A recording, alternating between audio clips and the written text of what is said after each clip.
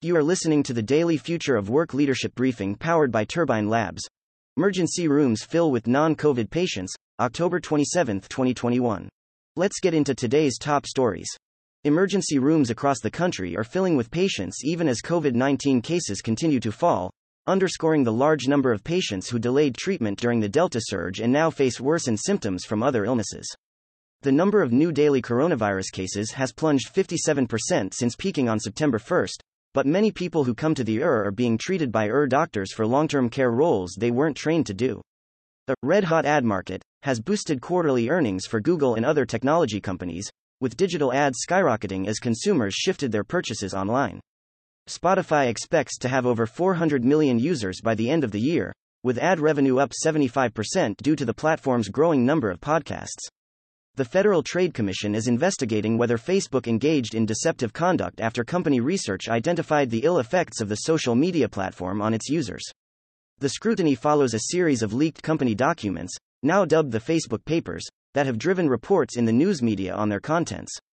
Fresh media investigations suggest that Facebook chose to shelve suggestions in March over how to quell vaccine misinformation.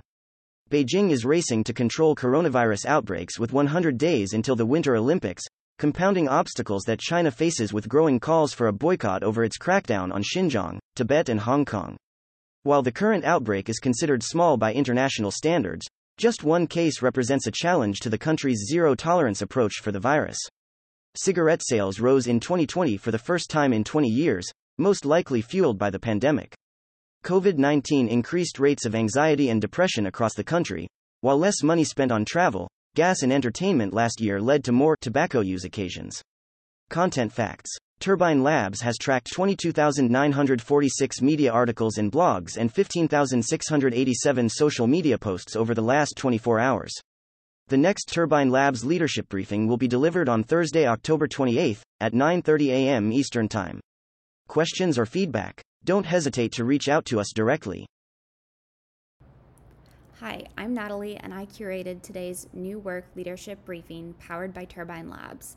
At Turbine Labs, our AI software reads and identifies significant media at 54,000 times the speed of a human reader, so you can take advantage of the most relevant and impactful information without media fatigue or misinformation.